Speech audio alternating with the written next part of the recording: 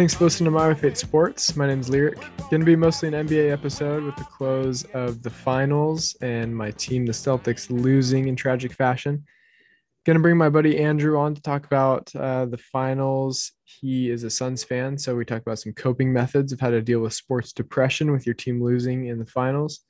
And we talk a little bit about the draft as well.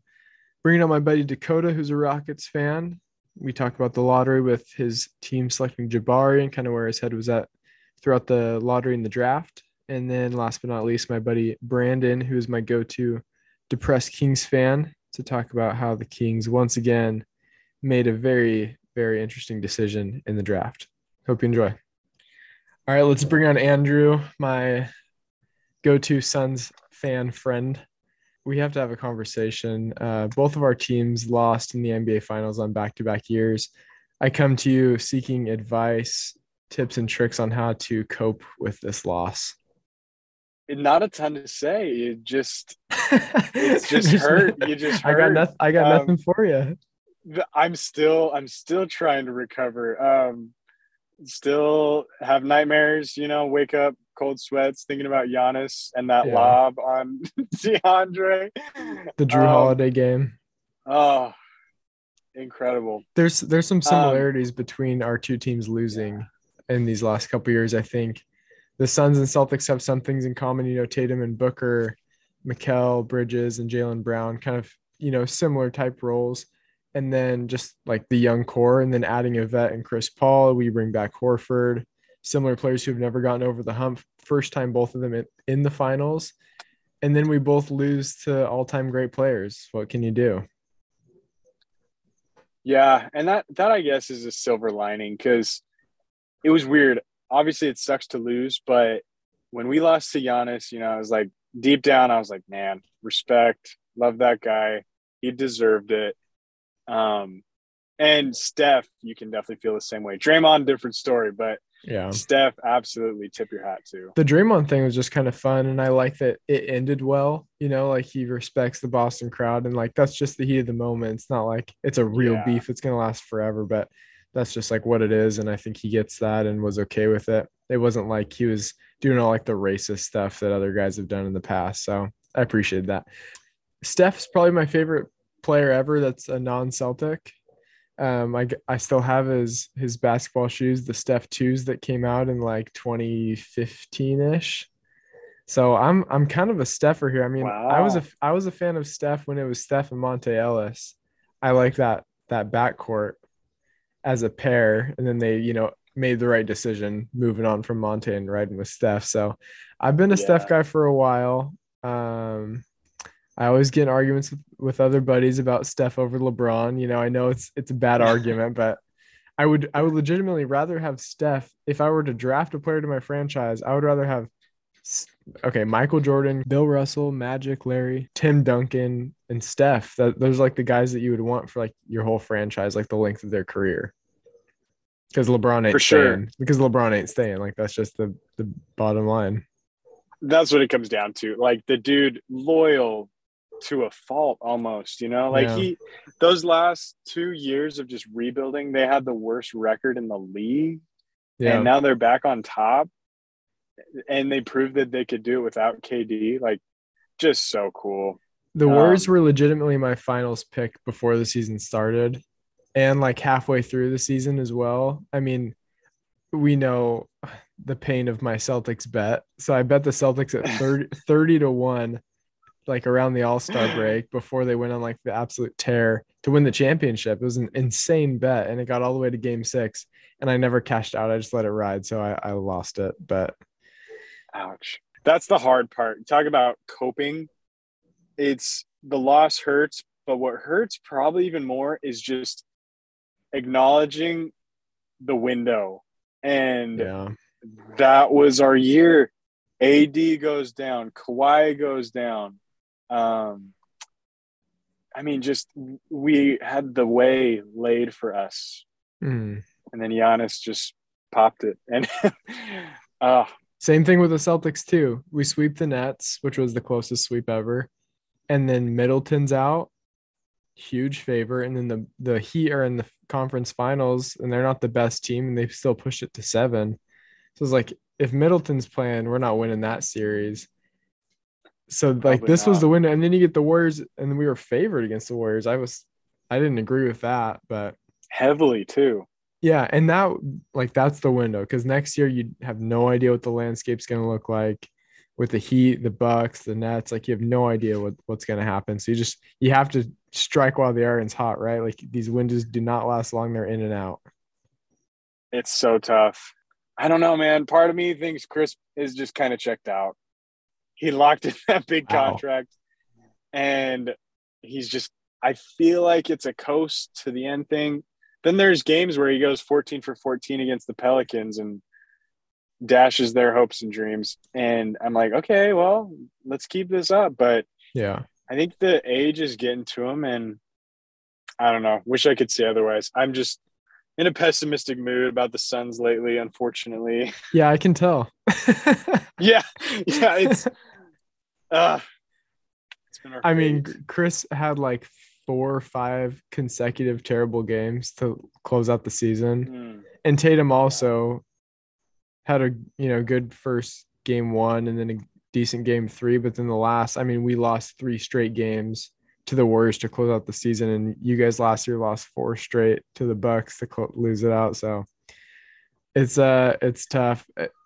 The only silver lining to me is I'm happy that it was Steph over anyone else in the league. Like if it was LeBron, I would have hated that. Pretty much any other team, I would have hated it way more than losing to Steph on their like revenge tour after KD's gone. It's way better. 1,000%. And Yeah. that's exactly how I felt with Giannis. I was like, this dude, like, I don't see how you can root against him. He's just the best. He's Everything you'd so want, well. both of them. Yes. Yeah. Yeah. So I totally get that. With Jason Tatum though, like what do you think happened down the stretch? So my theory on Tatum is that starting in the playoffs, he took on like the superstar offensive role, as in like initiating the offense, bringing the ball up the court, starting everything. He wasn't really doing that the majority of the season. It was more Smart that was bringing it up and initiating. But for some reason in the playoffs, they like threw him in like the LeBron, Luka Doncic role, of like you're the superstar now. Like he's basically playing point guard, and that's how you end up with the most turnovers ever in a playoff run. I'm not like devastated by that stat because if you look at number two is LeBron, and then every other guy on that whole list is like the best 15 players of all time, short of maybe like 1 or 2 guys. So I'm not like losing sleep over that. I wish that they had, if they were planning on doing that in the playoffs, that they would have had him in that role the majority of the season because he just did not seem totally comfortable with it. His passing and reading offense has improved like insane amounts from his rookie year. Like rookie year, he was like stand on the wing, wait for the ball, and go do his thing. Now he's like the guy, and he just wasn't doing that all year until the playoffs. So that was a big adjustment for him. And then he just has to like figure out how to play off double teams and figure all those things out, solve all those things that different teams throw at you in the playoffs. And we just didn't have like, there was talks about John Wall and what's going to happen with him. I think if we had John Wall on our team in the playoffs, even if it's like if we had 70% of prime John Wall, like I think we could have won because John Wall's not afraid of big moments, sometimes to his detriment, but he can dribble the dang ball. He's not going to turn it over every other play. I think John Wall would have been a pretty good fit to go along in our point guard spot. But that was basically my read on Tatum. Because game 6 against Milwaukee, when they were up 3-2, he had like 46 and whatever else. He can play really well in big games. And then to go to the finals, like he won the Eastern Conference. What do they call it? Eastern Conference Finals MVP. So Presented by Larry Bird. yeah, they couldn't even get Larry in the building to give it to the Celtics. Yeah. But then in the finals is just different. I think maybe it was a little bit bigger of a stage. Jalen was really impressive in the finals. If we won, he was going to win Finals MVP. He's definitely not scared. Tatum was a little bit deer in the headlights, a little bit rattled, and I think it was just the new offensive role for him that he wasn't used to playing all year. First winner of the Bob Cousy Trophy, first winner of the Larry Bird Trophy. We get second place. What can you do? And the Yeah. East, we'll see what it looks like next year. But who knows how long the window's open, right? You just never know. That's the toughest part about it Yeah. is just it's a different thing if like, you know, Giannis stole it from the Suns, which he ended up doing. But the Bucks were also favored going into that series, and we took 2 quick ones, but not the case. Yeah. But then, like, yeah, I mean, with as heavily favored as the Celtics were, I mean, you could say Steph and the Warriors stole it, but those dudes rode in with so much confidence. They peaked at the very end. And they've been there a million times. They got better every game. The role players improved. Our role players kept getting worse and worse and worse. You're not going to win a final. Like, there's always role players that step up in every finals to put their team over the edge, and our role players just freaking sucked. And theirs were good. Like, Wiggins looked like an actual all-star for the first time in his career. I know. Yeah. An all-star starter this and year. Poole hits like 2 third-quarter buzzer beaters. It sucks. But the Warriors have been there a million times. They had like 123 collective finals games played in their careers, and the Celtics had 0. The Celtics were favored solely based on like deep analytics and defensive ratings and all that. But anyone that really knew what was going on knew the Warriors should have been favored just solely based on the experience and not being afraid. Yeah, which ultimately becomes the biggest factor. Oh. Right. So, all right. I'm tired of being depressed. I was just getting sad over times. It. Yeah. Close that door. You watched the draft? Were you watching it live, or were you following on Twitter and stuff? I was really excited about this draft. It's always fun when things aren't really set, but there's a lot of high profile players. And so leading up to it, yeah, I was definitely like keeping it on my radar. And then, you already like college basketball more than most people. Yeah, I do try to follow college hoops. And so a lot of guys that I liked in there, honestly. So it was I think this will be a really good draft class. I really do. Who's your favorite? Who's your favorite like non top 4 players? I'm going to come out of left field with this one, and this could come back and just bite me in the butt, but Andrew Nembhard from Gonzaga. I know, right? No clue. Explain yourself. First pick of the second round. Wow. So, I mean, big reason for that one, just like the ultimate floor general. I watch a lot of Gonzaga games, and, you know, you got Timmy and Chet and Suggs. Yeah, so you had some sets. I don't know. He's to me like the ultimate glue guy. Just gets it done, keeps his cool, hits shots when they need him to go down. Like I'm saying, that's coming out of left field. No one was expecting that. Who picked him? The Pacers. So he was even projected to go late second round, and he was the first pick of the second round to the Pacers. Yeah. Okay, I have like a draft ethics question. I hate that every pick is announced on Twitter before it happens. Terrible, yeah. And it's like a battle between Woj and Shams and like all the NBA guys. And sometimes it's wrong.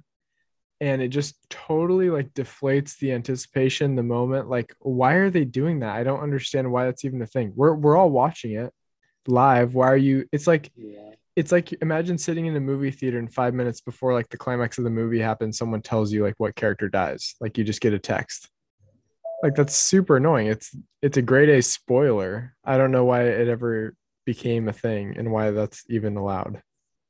It's like, hey, Woj, we know you're the guy. We know you got everybody on speed dial, but like, hold your horses, man. Like, just let us watch. Yeah, I appreciate those guys during. I appreciate those guys during free agency. Like, it's not like a draft where it's an event. You know, free agency is kind of like an unfolding process. But so I appreciate him for that. But the draft, like, just let the commissioner announce it and let's all hear it live.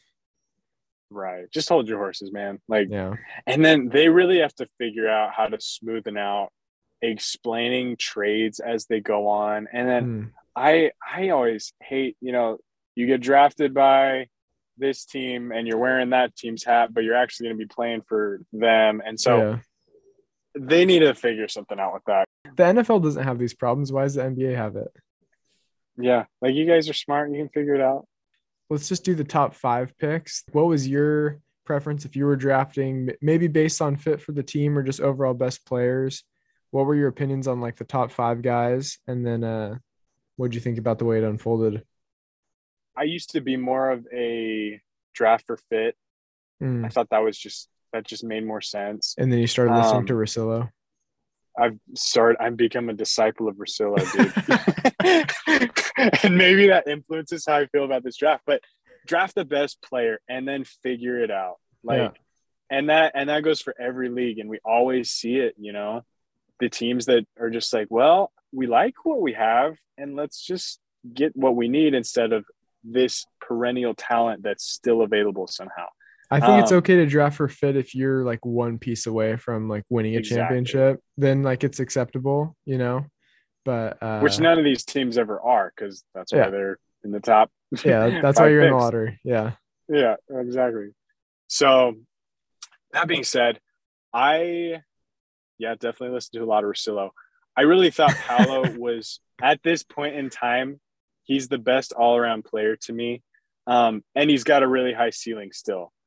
Jabari saw a ton of his games, best shooter by far of those top three.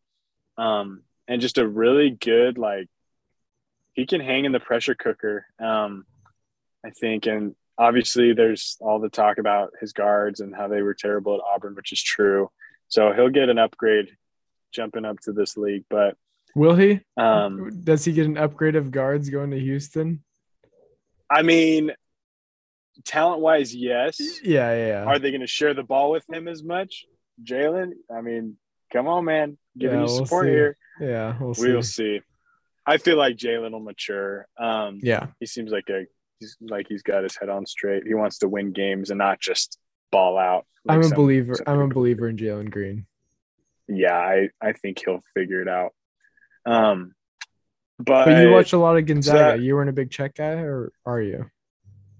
I like Chet, and I think it's true that of the three, he does probably have, a higher ceiling slightly, though. I don't know. It's tough because we were talking about this earlier. I mean, the dude is one mean box out away from a dislocated hip. And you brought up that guy is going to be Marcus Smart. It's just one hit and the dude's out. They need to stagger Chet and Marcus Smart's minutes when they're playing against each other. Do not let them be on the floor at the same time. No Chet will break in half. Yeah. And so part of me is there too. And I just, as good as Chet is, probably got the best basketball IQ out of all of them, knows the game, understands it. His instincts on both ends of the court and how like fluid he is. It's really impressive. Yeah. He's cool. But the NBA, like, they get faster, stronger, bigger every time you jump up to that. And his frame doesn't seem like a frame that's going to be able to like bulk up that well. Like he's always going to be a slimmy boy. Exactly. And people can try to say, well, look at KD. Can you really though? Like he's still got muscle on him. He's not coming in skin and bones like this guy is. Yeah. I mean, Chet is 7 foot 190. That's crazy. Yeah. That's a liability. I think Chet is the most unique prospect probably in a while, though, just with his frame and size and ability, like how skilled he is and can shoot. Like, really interesting prospect. Seems like a perfect fit for OKC. I think I'm a Jabari guy, to be honest. Like, call me crazy, but I like the guy that can shoot the ball the best in the game of basketball out of the three. And his body bad thing to have. His body type just seems like it's gonna transition the best. Like, could Paulo just be like a slightly taller Julius Randle here in a couple of years? Like, is that a plausible outcome? Absolutely. I mean, one-time All-Star, who knows? And Julius, he was a lottery pick too, but not the number one pick. But Paulo, I don't know. I'm not like, he doesn't knock my socks off, but like when I watch Jabari and Chet like that, they really kind of pop off the screen to me. And so does Jaden Ivey. And that brings us to the Pistons. Man, they had an awesome draft. They also got very lucky with Jaden Ivey, dropping to them. That was probably not on their radar, but with the Kings, anything's possible, right? So the best spot in the draft is always drafting right after the Kings. Oh, no doubt. Because that player's going places. Yeah. that was really weird. I had my friend Brandon on to talk about that, so we'll dive more into the King stuff with him. But I asked Brandon this as well. But if you were to have a selection of two, Fox, Halliburton, Ivy, and Davion Mitchell, what two are you taking out of those four? Ivy and Halliburton. Yeah, that seems like the obvious right pick. But the Kings have taken the other two. Fox has flashes, but I don't know. It's just it seems like it fluctuates It's kind of lately. gone So stale. yeah, Yeah. Who do you think wins Rookie of the Year? I don't know if Jalen Green will allow Jabari to win Rookie of the Year, but Chet and Jaden Ivey, I would say, are probably the two odds-on favorites to win Rookie of the Year. Wouldn't you say? yeah, and I'd probably even lean more towards Ivy. I Yeah. just think the Magic. I don't know that they want to put all the pressure on Palo yet, Yeah. and I don't think that they have to. I Hmm. think they're gonna let Franz just Yeah. go at it. Yeah. Let's see what you can do, And man. they have a pretty balanced roster as well. I Yep, think Ivy's just going to pop off the screen to everybody, and I think Cade is passive enough to where he'll allow him to shine. definitely. And now, no Jeremy Grant, so Cade's gonna want help. And Ivy, that dude doesn't shy away from the moment. Like he'll step up. Yeah. All right, Andrew. Thanks for being on. All right, brother. See ya. All right, let's bring on Dakota. Dakota, it was a wild night for you. You're a Houston Rockets fan, sitting at number three. What was your like gut reaction when the lottery happened and you got the third pick? Was it a little relieving where it's like we don't have to make a really hard decision, we just get whichever the three guys falls to us? I mean, I was definitely hoping. Everyone's hoping for the number one pick. That's the Yeah, most ideal. that's why you lose all those But games. yeah, yeah, that's why we do what we do. But this is one of those drafts where it really, in my opinion, didn't matter if you got 1, 2, or 3, Yeah, because you weren't going to walk out losing. So I was cool with getting number 3, but going into the draft, I mean, everyone for the most part thought we would be drafting Paolo, and that Jabari would go first and Chet. So in the moment, I was like when he got up and announced their pick, I was like shocked that they announced Paolo, because I was already settled in on Paolo. I was starting to picture how he'd fit in the team and all this different stuff. And so when they announced him at number 1, that's when I texted you. I was like, oh my God. it's getting wild. Yeah, just some thoughts on each of the guys. I kind of always liked Chet just because he's like such a unique prospect. Like I'm trying to find someone to compare him to. I think like Bull, you remember him from a few years ago, just that Yep. super tall guy from Oregon. Like their play style is not really the same, but probably the closest like body type, even though Bull is like a little bit thicker. Super tall, slim, handle and shot. I feel like the difference with Chet is that he's way more like engaging on offense and defense. Like his instincts is like floating around, like he's just always doing the right thing, always moving. Where Bol was just kind of always looking for his own shot, and it was like mostly threes and like mid-range stuff. Chet's motor too is super high. I kind of like Chet going into the draft as like the number one player. I get like all the risks of like he's probably going to get injured soon. Like he's just really awkward body, and it doesn't seem to last very well in the NBA. But it always seemed like he was the perfect fit for OKC at 2. So I feel like he landed in the right spot. Well, But and what you just said too about, potential injury is what scared me about Chet. yeah, Like if you just ask me, hey, what's one reason you wouldn't want Chet? It's just 7-footers scare me. You just never know if you're going to get a guy who never plays or not. well, not only a 7-footer, but like a 7-footer that weighs like 190 pounds. You know? Which, like, I mean, if you have a coordinated 7-footer, like someone who can move like Chet, like I feel like, they're going to be a lot less injury prone than someone who's a little more awkward, like a Rudy Gobert, for example. Yeah. Someone who's big and awkward, they tend to get injured a little bit more, but you just never know. Yeah. Like Andrew Bynum. Yeah. Big, clumsy, awkward. But like human beings just don't look like Chet. Like he's just such a unique human. I'm so interested to see how it's going to work. With OKC, it seems like the perfect fit. Like they have Poku, Shea, Josh Giddey. Like I just feel like that team kind of has that like awkward vibe of like they're almost playing like Euro ball there at this point. Did you want Paolo out of the 3, or did you just settle on Paolo because that's what it looked like you were going to get? it's probably a little bit of the latter. You talked yourself into him, like, yeah. I think I might talk myself into it, but that being said, I honestly feel like it's a win-win either way, whether it's Jabari or Paolo. I mean, they both add some size, and they're both very athletic. But that being said, like coming out on the other end, and this just might be me convincing myself because now I know we're getting Jabari, but I am pretty excited about having Jabari. You know, he's a lot more of a, you know, I want to say like a Kevin Durant in terms of like, all right, settle big, down. like, tall dude. Yeah, we drafted Kevin Durant. Wait, a guy over 6'9" that can shoot? He must be Kevin Durant. Yeah, this is Kevin Durant. We got Kevin Durant draft. Yeah, I'm gonna be honest. I think Paolo is probably like the player out of the three that's closest to his ceiling right now, like closest to where he's going to be as a player. I don't know how many more like levels up he can go to. He's just like a muscle guy. Like that's his total offensive game. I think it's going to translate fine. He'll be okay. Like maybe he's just like a Julius Randle type. But I don't think he's like a superstar, best player on the best team, you know, 10-time All-Star. I don't really see that. But I think Jabari at the day of, I was like, you know what? I just think Jabari is the best player. I don't think he's going to fail at all. He's not going to get injured, probably like Chet.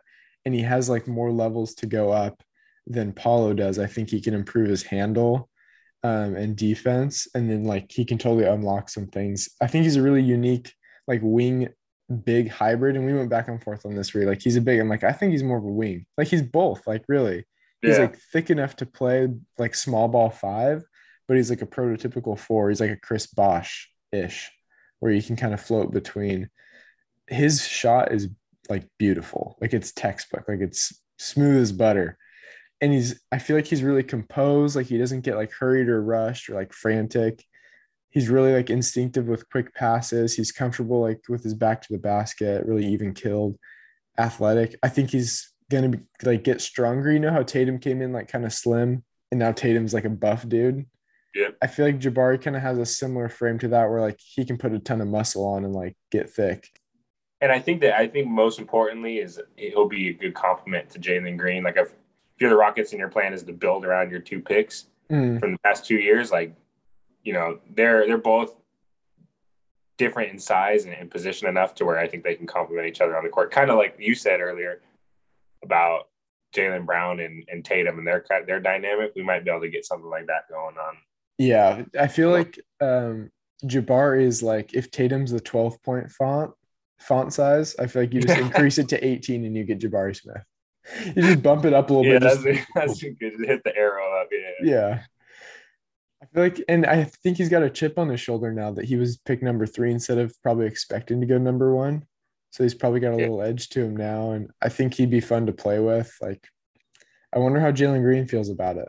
That'd be my thing. Like, what's his input? How willing of a teammate is he going to be? Because I know you don't have the highest opinion of Jalen Green, but you like him. Yeah, and I will say one thing about Jalen Green is that he's been, according to coaches and staff and stuff, like he's been really humble and willing to learn. And because I mean, he started the season off horribly this past year. You know, like he was terrible, and then he ended looking really good. You know, the last 6 of his 7 games, he had over 30 points each. You know, granted we lost them all, but by design. No, by design, yeah. And it showed that like he's starting to figure himself out.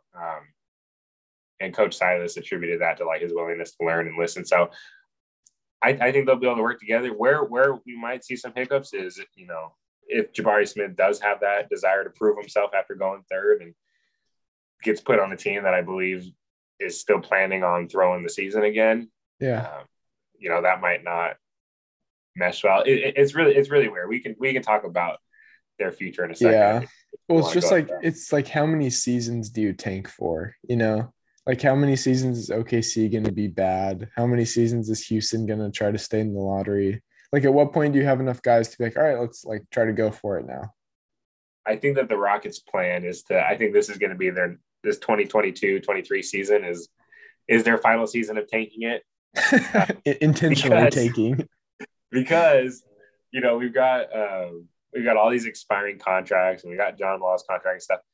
Right now it's projected that in summer 2023, we're going to have $70 million of cap space open. Mm.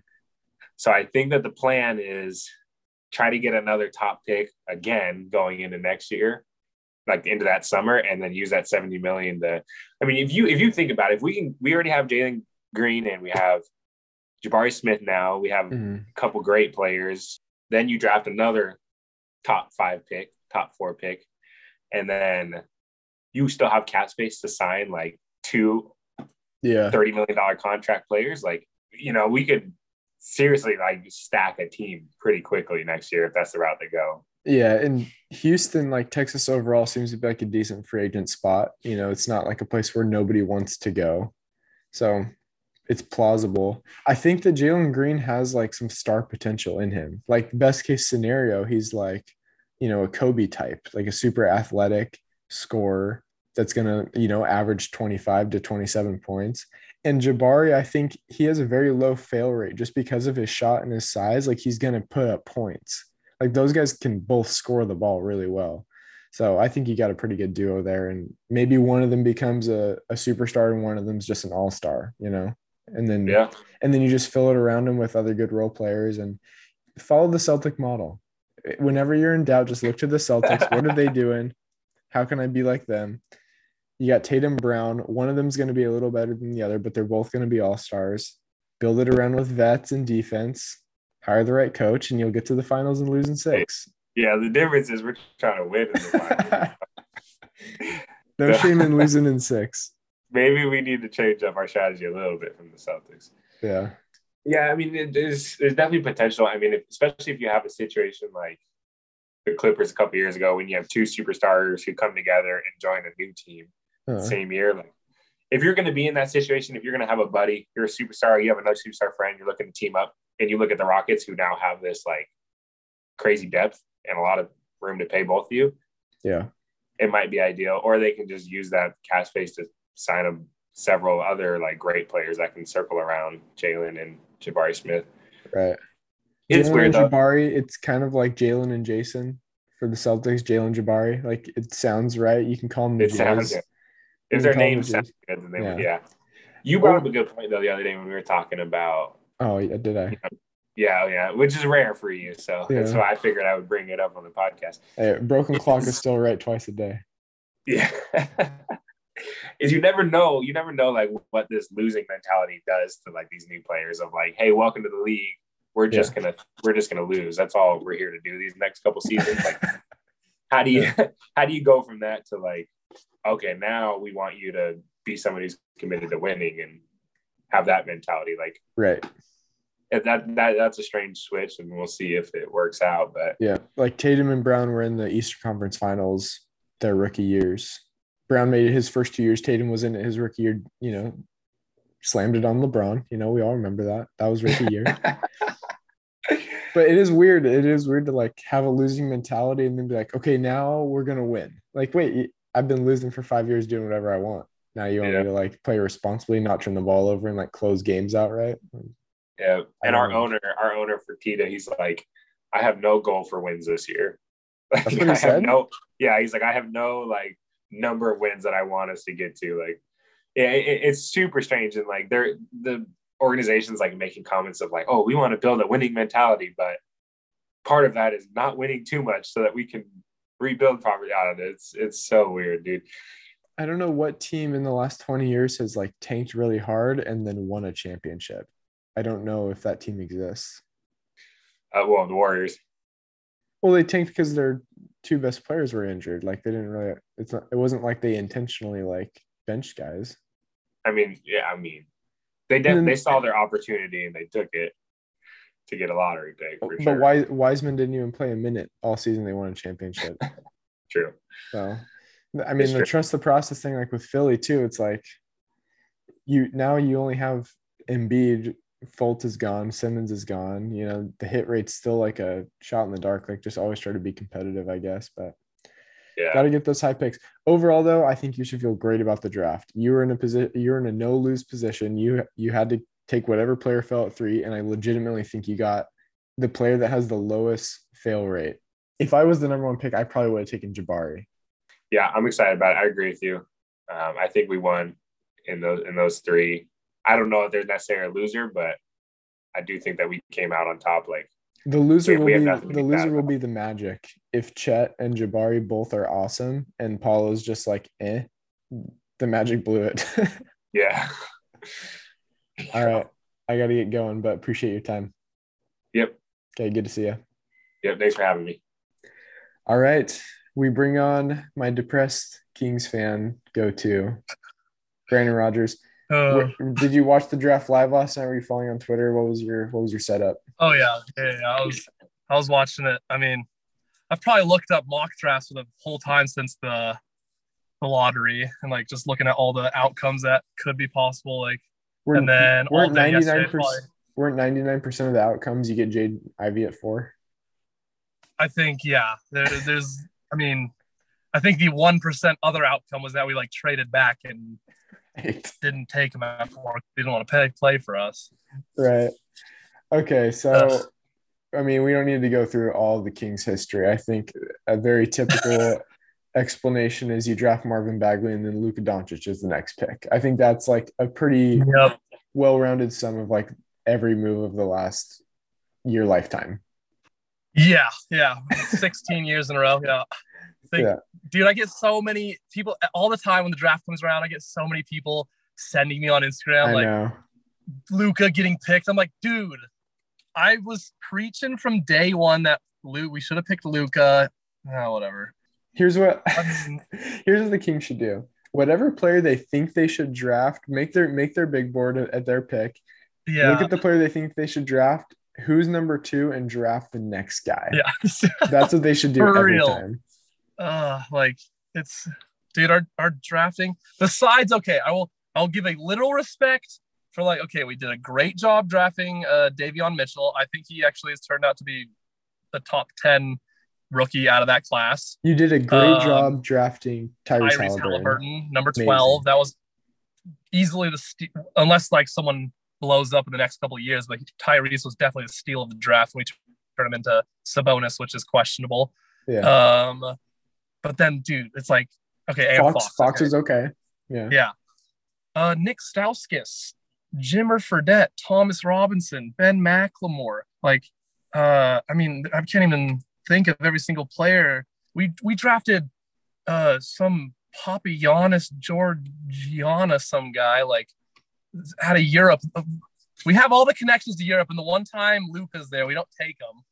That's so strange. Yeah, wasn't like don't you have like an assistant coach that coached him or something like that? Well, dude, when we drafted Bagley, our GM was Vlade Divac. Like, yeah, and our owner of the Sacramento Kings, Vivek Ranadive, is literally foreign as well. Like all the connections, like, yeah, Kings are gonna take the foreigner. Like, why wouldn't you? Right. But that's a lost cause. Yeah. All right. Well, here's my take on Jaden Ivey was that he's just a bigger John Morant. Nothing new there. Similar explosiveness, but also like their demeanor, their shot even looks similar. It's like an awkward little push it's shot. like kind of like pushed in a sense. Yeah. But even their hair is similar. Like it literally looks like a John Morant clone. That's just like a couple inches bigger. I think he's 6'4", 200, and Ja's 6'3", 175. So literally just like a step up. So he could play the 2 guard off of Fox. It seemed like Ja being 6'3", 175, that's probably on a good day, if we're being honest. Yeah, for real. But Ivey's explosiveness is 10 out of 10. He's active defensively, off the ball, instinctively as like a free safety. He's younger. He's not afraid of big shots or big moments. He's a willing passer too. Like he likes making some highlight passes. Yeah, dude, he's good. He's good off the ball. Like he's good at cutter, backdoor, running off screens. Like he can do all those things. Yep. It seemed like a perfect fit to go with Fox, right? I mean, okay, here's what I will say. Do I think Jaden Ivey would have been the perfect fit for Sacramento? No, I don't. Because then let's just assume, like, okay, we draft Jaden Ivey at 4. Then we have Davion Mitchell, De'Aaron Fox, both playing the guard position. We have Terrence Davis coming off the bench. We've always been a very like heavy guard rotation team. Like we've never really had like a good amount of like small forwards or anything. Well, you tried with Bagley.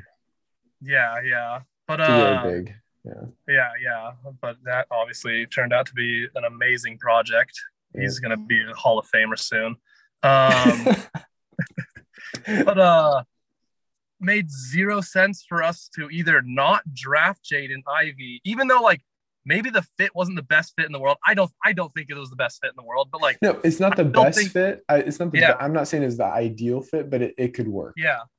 Like if we would have had the choice between like let's say that like Paulo and Jaden Ivey were both on the same level of like skill and they were viewed as like both like equivalent of like talent, then yes, we would have picked Paulo because he's a forward. But that would be because of the fit and like not because Jaden Ivey like is not as good. I mean, we literally had so many teams. I mean, rumors, but no way they're not true. Like at least some of them. They're like a ton of teams, like New York, Detroit, Seattle Supersonics were even contacting us. Like everyone was hitting us up saying, like, hey, we're gonna do some expansion the next 5 years. We just have to get ahead of the curve and get Ivey. Yeah, like we want to take him at 4. And then the Kings were just like, oh, okay, perfect. Like, I'll tell you what, we're not gonna take him at 4. Like, you can have him for free. And then the other team's like, well, we were gonna make a trade offer to, and they're like, well, how about this? We'll just not take him, and then we'll all be happy. Like, we'll get our guy at 4, Keegan Murray, and then you guys just take Ivey at 5. Like, you guys have him. Like, oh my gosh. Like, I think Keegan Murray is gonna be a good player. I don't know how good of a player he'll be. Like, I actually think he'll be like, I think he'll be kind of between like a less athletic Rudy Gay type player, maybe, like best case scenario. Yeah. He doesn't like blow your socks off, but he'll be fine. Yeah, like he'll be a good player for the next 10 years, I'm sure. Like he'll have a role on every team he's on. Yeah. But it's just like, dude, how are you guys so brain dead that you don't trade? No one was taking Keegan Murray at 4 except the Sacramento Kings. Right. And I don't care if they think he's going to be the next Michael Jordan. No one else bought that. So take that to your advantage, trade back, get a couple more pieces, and then take him at 5 or 6 or 7. Like it's the Markelle Fultz, Lonzo Ball, Jason Tatum thing, where the Celtics had the number 1 pick and they wanted Tatum, but Tatum didn't have the value to be the number 1 pick. So it's like, hey, let's move back to 3. The Lakers are going to take Lonzo no matter what. The Sixers want Markelle. Yeah. Swap with the Sixers, take some more assets back, move back to 3, get Tatum. Yeah, like it's a simple flease, and that's good business. Easiest. Like you don't need to think that much to realize how easy it is. Like even if it was just like a low tier 2nd round pick, if you traded back 1 to Detroit, like call up Detroit, be like, yo, we're taking Jaden Ivey. Like tough luck. Yeah. And then they're like, all right, hey, let's do this. Like, well, then apparently no, we'll just let you take them and we'll take our, like, come on, man. Yeah. Here's my take on the Kings. It's like, don't be concerned with fit unless you're like your 15th guy away from being a championship level team, right? Yep. Don't be concerned with fit when you suck, basically. Even if you're good, take the 100%. Best player. I think the only justification the Kings have for not taking him is if Jaden Ivey like made it very clear to the Kings, do not draft me. Like, I do not want to play in Sacramento. I'm going to leave as soon as possible. I'm going to throw a fit and hold out. And even still, if Jaden Ivey did that to the Kings should be savvy enough business-wise to keep that under the table, trade him, and not let other teams find out. So if that was the case, other teams must have known about it. So they're like, why would we trade? They're not going to take him anyways. But still, the Pistons wanted him, and teams were calling the Pistons asking if he was available. Yeah, and they're like, no, oh, not. The Kings. Yeah, Kings aren't trading us for the 4, so I guess we'll try to hit up Detroit. Here's the only thing. Then Here's the only thing with not maybe the Pistons knew that Ivey was not going to be drafted by the Kings, so they're like, let's just stand pat here. And the only reason the Kings wouldn't move back is if they really like Keegan Murray. But if they trade back with like Indiana at 6 or the Knicks at like 11 or like Portland at 7, for them to get Ivey, then the Pistons probably would have drafted Keegan Murray, and then maybe the Kings said like, we at least want one of these 2 guys. Ivey doesn't want to be here. Let's take Murray. That's the only thing. But even still, trade with Pistons to move back a spot. Like if you want Ivey, you give me an extra pick for it. Or like some like money compensation or something, man. Like, we'll see. And then the other thing that's like screwed about the Kings right now is, so our GM Monte Morris, I think he's the one that drafted like Davion Mitchell. He drafted Tyrese Halliburton. Actually, did he draft Tyrese? I think he did.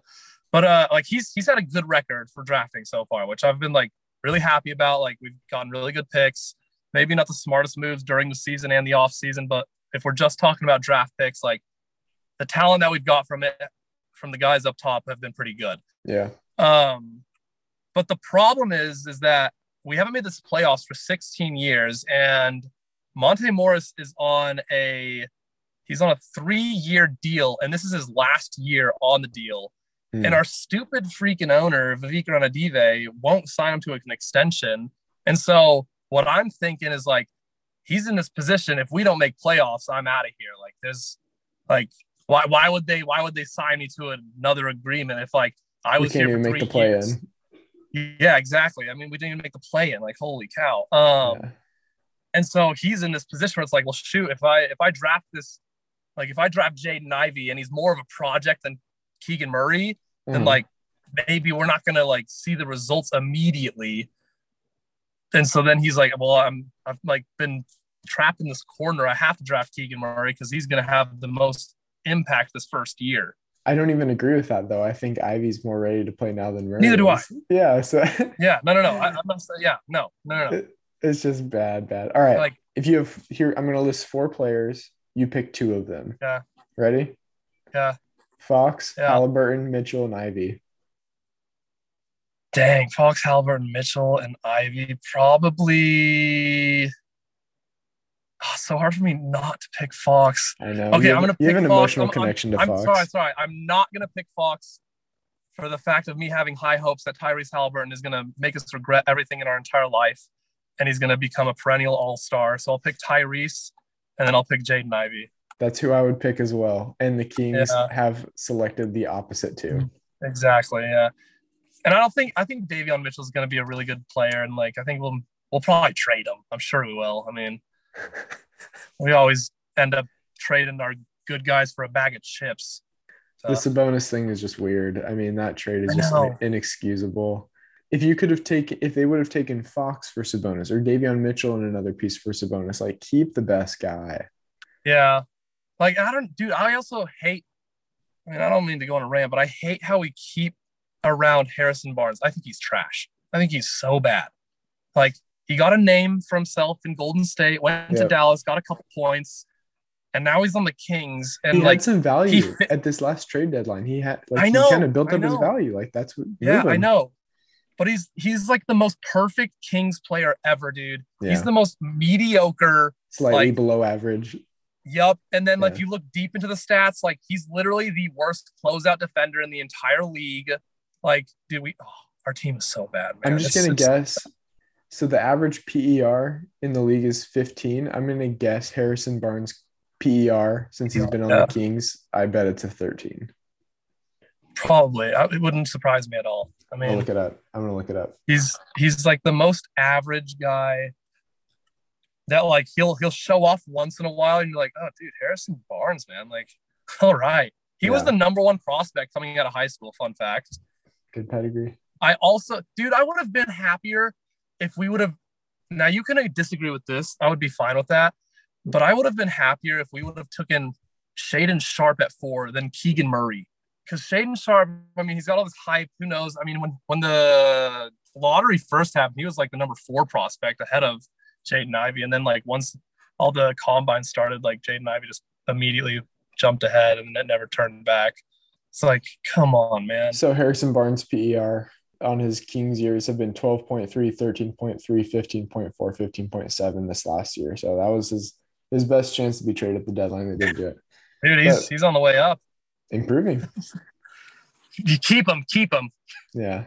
Well, I don't like to rub Kings stuff too much in your face because I know it hurts. I know it runs deep. And you're a lifer with the Kings, so it's not like you can just go root for a different team at this point. Yeah.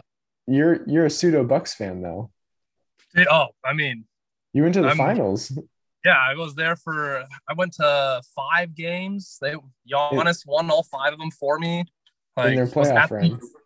Yep, I did went to 3 Brooklyn games, and then went to game 3 of the finals and game 6. Yeah. That was wicked. Yeah, big Bucks Amazing. fan.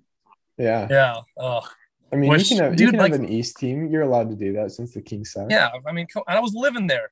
Yeah. Riddle me this, dude. Milwaukee is a small freaking market, Uh-huh. smaller than Sacramento, I would argue, and they're not dumb as rocks. Oh my gosh, I don't think 16 years, man, without the playoffs. maybe this is a hot take, but I don't think small market matters anymore because of the internet. Like maybe before the internet, small markets matter because you just like couldn't get coverage. But now it doesn't Yeah. matter. Like social media is everywhere, the internet's everywhere. You can have just as big as a brand whether you're playing for the New York Knicks or the Milwaukee Bucks or the Oklahoma City Yeah. Thunder. I don't think it No, matters I at agree. this point. I agree. I think the most disappointing thing every year when it comes to the draft, and I swear this is only the Kings. Like, I can't think of another team. Maybe I could be mistaken, and I totally be willing to admit that. Yeah. But like every year, the Kings we've been in the lottery for 16 years, so it's like I hear this all the time. But every single time it gets close to the draft, you always hear of the top prospects not meeting with Sacramento. Like every year, man. I'm like, oh my gosh, like how every single player hates us. Like, Yeah. because look at us. Why would they want to come here? I don't blame them, but it sucks, man. Luka would probably have been the perfect one to kind of change that because he doesn't have like any kid that grows up here knows that Sacramento is like not a place you want to be.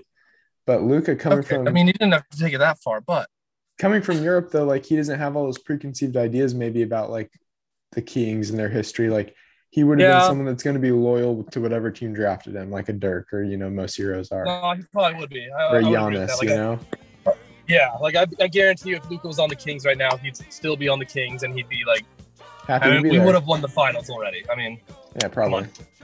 All right, man. It was great to see you. Thanks for being on. Yeah. I'm sorry about the draft. yeah, it's tough. Whatever, I'm used to it. Thank you. Okay, see ya. Thanks for listening to My Wife Hates Sports. You can get us on Spotify, Apple Podcasts, or most other places you listen. Also follow us on Instagram at MyWifeHatesSports_. Have a good week.